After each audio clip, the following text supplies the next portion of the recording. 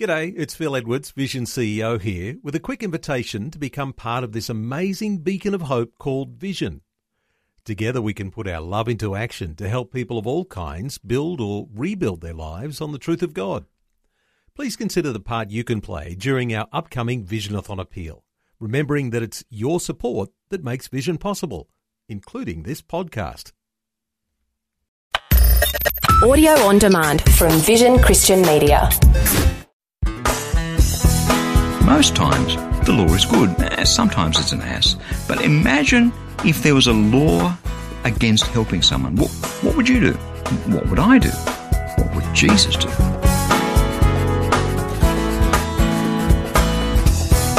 Hi, I'm Bernie Diamond, and welcome again to the program as we take another look at this Jesus from a different perspective.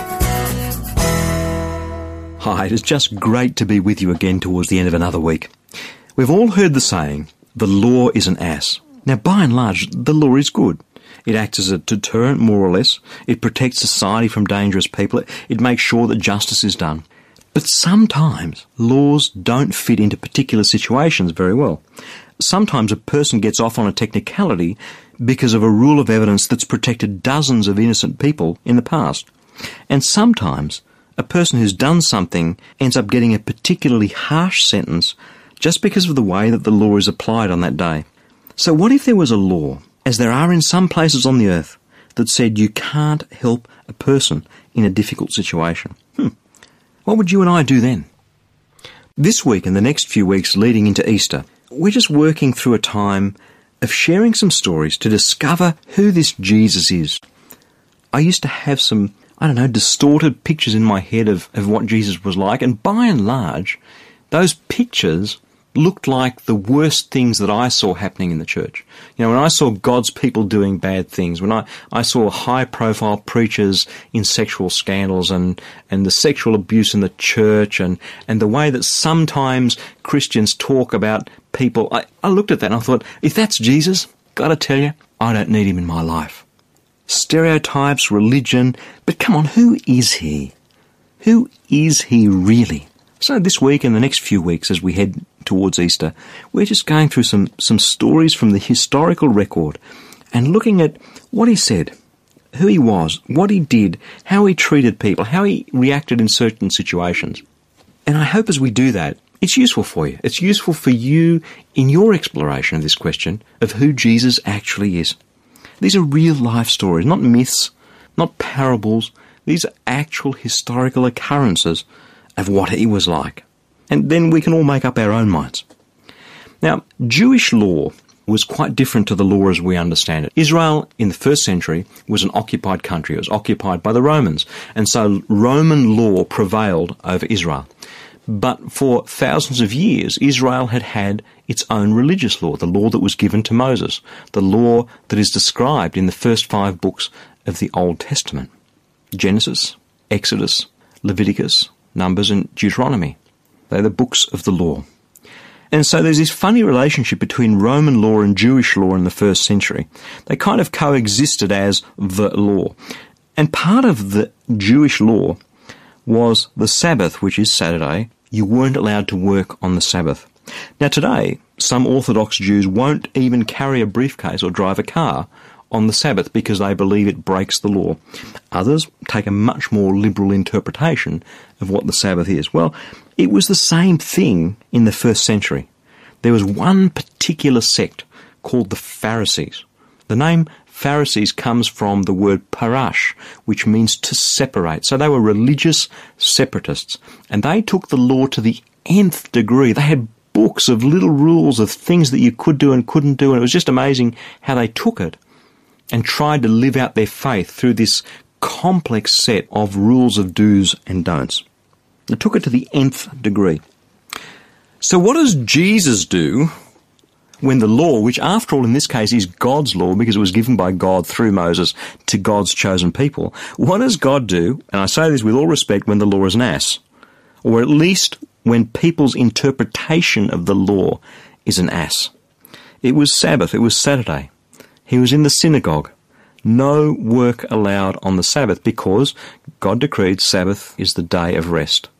comes from the creation story when God created the whole universe in 6 days, and on the seventh day, God rested.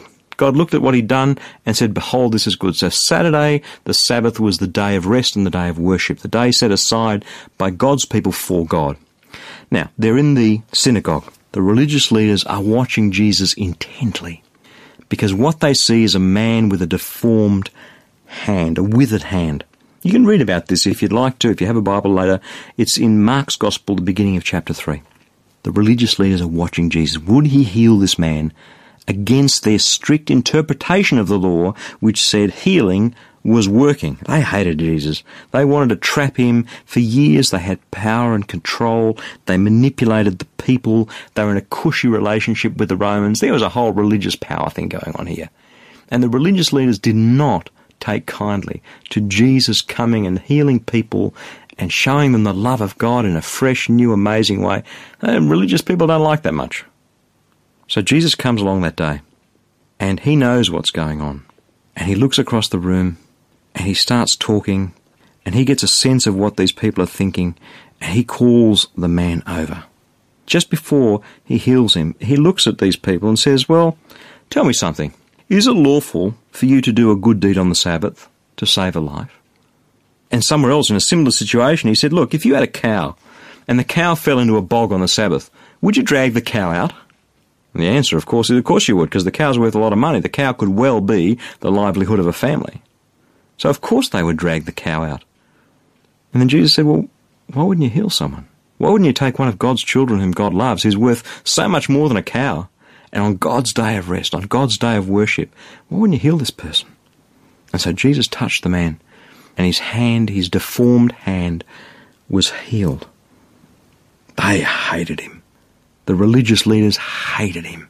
This story so starkly shows me the difference between religion, which is all bound up in complex rules and power and manipulation, and Jesus, who's there to show God's love, who's there to be the very picture of who God is in our lives. And he heals this man, and they hate him even more for it. This simple, symbolic act says this is what religion looks like. It looks like those religious leaders. Read about them. You want to see what religiosity is about? Read about those people, the Pharisees, the Sadducees, and the scribes in the first 4 books of the New Testament. You want to see what God's like? Read about Jesus. Because for him, people are more important than the rules.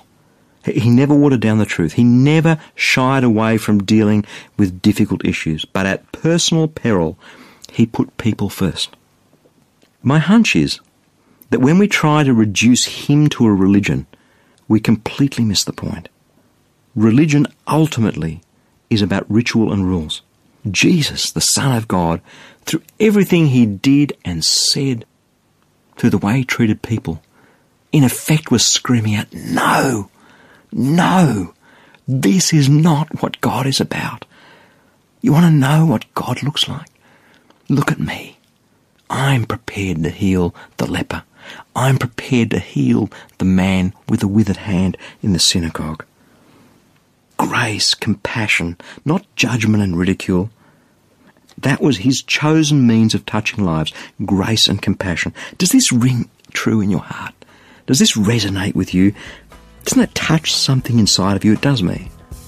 If you or I were the man with a deformed hand, where we lived in a society where the ability to labour meant being able to put food on the table, if you or I were that man, what would we have wanted Jesus to do?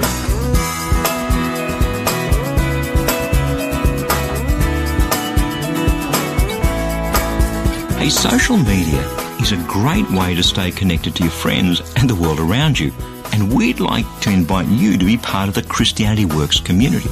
The Christianity Works community is full of daily thoughts and devotions and inspirations, so no matter what kind of day you're having, you can be encouraged. If you're on Facebook, search for the Christianity Works page and like us. When you do, you'll see some encouragement from your friends and community at Christianity Works, including free booklet downloads from time to time. But more than that, it's a library of thoughts and verses that you can share with your friends and family. So we'll be sharing God's Word together, it's a great way to share the good news of Jesus amongst all the chaos. Amen?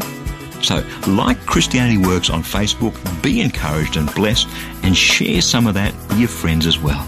I pray that your heart will be touched and transformed as you draw ever closer to Jesus through His Word. I'm Bernie Diamond, and I'll catch you again same time Monday with a different perspective.